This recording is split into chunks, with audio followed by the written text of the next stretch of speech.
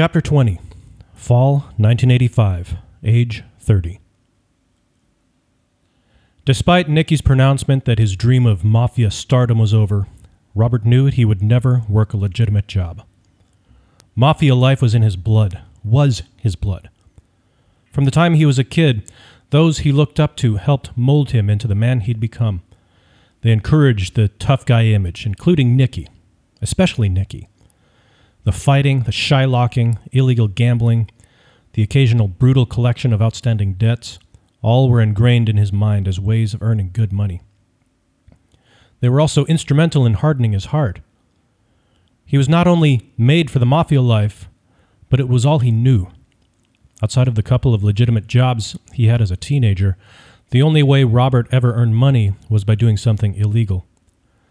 Robert and Angelo Salì walked the streets of their old neighborhood, the full moon lighting their way.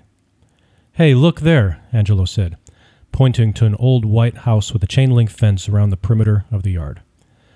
They approached the house silently, amid the muffled barks of distant neighborhood dogs echoing in the crisp autumn air. "That's Marcos's house," Robert noted. "What about it?" "See that over there?" Angelo said, referring to a dilapidated refrigerator on the side of the house. "Yeah, so what?" "I remember Marcos telling me about his stash, that he hid it in a fridge on the side of the house." Robert studied the fridge for a moment. "That's stupid. There's no lock on it or nothing." "Tell me about it. Anybody could just walk up and take it." They looked at each other. Robert glanced at the picture window at the front of the house. It was dark. "Looks like nobody's home." "Yeah, when they're home, they let the dog out." Robert noticed a length of chain attached to one of the porch columns. There was no dog on the other end. Robert shrugged. "Hey, if Marcos is stupid enough to leave his stash out in the open and then brag about it..." Angelo nodded. "Then let's do it." Robert checked both ends of the street and then opened the gate. He motioned for Angelo to go first. Entering through the gate, the two men stayed to the concrete walkway as if they intended to go to the front door. Robert noticed Angelo's steps were sporadic, with a small step or two and then a long stride, all with no rhythm. He looked down and noticed the numerous cracks in the concrete, which Angelo was carefully avoiding. Robert shoved him, causing Angelo to step on the next one. "Hey, what? You think you're going to break your mother's back or something? Come on." Angelo cursed him and moved onto the lawn on his right, headed for the refrigerator. Robert checked the front window again before following the other two. The refrigerator was very old. Robert's mother would have referred to it as an icebox. It was dingy white, speckled with rust spots, and only 2/3 of its lever handle remained. Angelo stopped in front of it and looked around. "What are you doing?" Robert said as he caught up to them. "Open it up." Angelo did. The door emitted a slight creak as a musty odor wafted out. With what little light the nearby lamppost provided, Robert viewed the abundant brown paper bags filling the refrigerator, neatly folded and stored on all the shelves. "Great, Angelo," Robert said. "You got us stealing a bunch of grocery stacks." "Hang on," Angelo said as he bent over and parted the bags. After a few seconds, he stood up, holding a plastic bag. He dangled it above his head, its contents glistening in the sparse light. "See, just like I told you," Angelo said, unable to contain a smile. Robert slammed the refrigerator door shut. "Let's go," he said. Several days later, Robert was driving across town to Stephen's apartment. Stephen was a younger guy, about 20, and was part of Robert's crew. Like others, Stephen enjoyed the status that came with being connected to Robert, who, despite his falling out with Nicky, still had his reputation as a tough guy intact.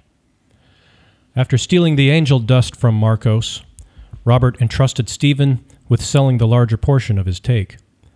In the past, when Robert needed to unload a stash, Stephen came through, proving to Robert that he had the capability of not only finding buyers quickly, he also received premium dollars for the goods as well.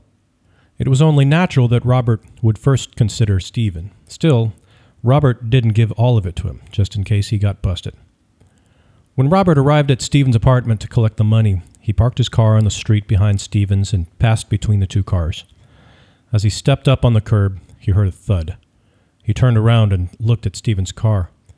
He saw nothing, so he continued walking. As Robert approached the front entrance to the apartment, Stephen appeared at the door. His eyes were wide and he was trembling. As he came out the door, another young man followed. Robert didn't recognize him. Instinctively, he put his right hand to his side, where he kept his .357 Magnum revolver. "Who's your friend, Stephen?" he asked, careful to watch for the man's hands. Stephen looked back at the man, who had now cleared the doorway. Stephen shook his head, unconcerned about the man. "Robert, we've got a problem." His eyes lacked focus, and his speech was slurred. "Stephen?" Robert stood within a couple of feet of him. "You didn't smoke the goods, did you?" No, I got your money." He rubbed his nose as he glanced toward his car. "You know that guy Damien that runs around with Fat Andy's son, Albert?" Robert thought for a moment. "Yeah, what about him?" Stephen looked back at the young man behind him, and then moved a little closer to Robert. His voice barely audible to Robert, he said, "We killed him." Robert stepped back. "What?" "He was stealing from us. We couldn't let him get away with that, could we?" Robert looked at the other guy, who was looking anywhere except at him. Robert ran his fingers through his hair as he began to pace the stoop. "Man, oh man, you really got yourself into a mess." He looked around to see if anyone was outside, except for an elderly lady a block down the street, walking in the opposite direction with her little dog. There was no one. "Where's the body?" he asked. Stephen pointed toward the car. "Show me." They walked over to the back of the car, where Stephen pulled out his car keys from his front pocket and unlocked the trunk. The overpowering smell of urine permeated the air. "Whoa," Robert said, waving his hand in front of his nose as he and the other man took a step back. Stephen appeared unaffected. As the lid rose further, the trunk lights backlit the silhouette of a crumpled body. Keeping his hand under his nose, Robert leaned in to get a better look. Without warning, the pale head of Damien popped up, his eyes wide as silver dollars and bloodshot, a white extension cord still wrapped around his neck. Expletives filled the air as Robert and the other two men scrambled to get away from the rising corpse. Robert drew out his gun and drew back the hammer, ready to shoot the zombie that once was Damien. But Damien held up his hands and yelled with a whispery voice, "Don't shoot!" Robert lowered the revolver, simultaneously releasing the hammer in his breath. He nudged Stephen, who was obviously struggling with the reality of the situation. "You didn't kill him. He's still alive." Robert returned the gun to his side, walked over to the trunk, and helped Damien. "Is he really alive?" Stephen asked. "Yeah, he's alive." "How did that happen?" "You didn't kill him, idiot," Robert said, holding Damien's arm. "Now help me get him out of here." Without taking his eyes off of Damien, Stephen crept to the edge of the car and took Damien's other arm. "What do we do with him?" he asked as Damien stepped out of the trunk. "Take him inside, clean him up." "They tried to kill me," Damien said to Robert, his voice raspy and whispered. Robert removed the cord from around his neck, and Damien soothed the whelps with his hand. Robert patted him on the shoulder. "It's all right. Ain't nothing going to happen to you now. Go get cleaned up." Damien went inside with the friend of Stephen's, while Stephen got Robert's money.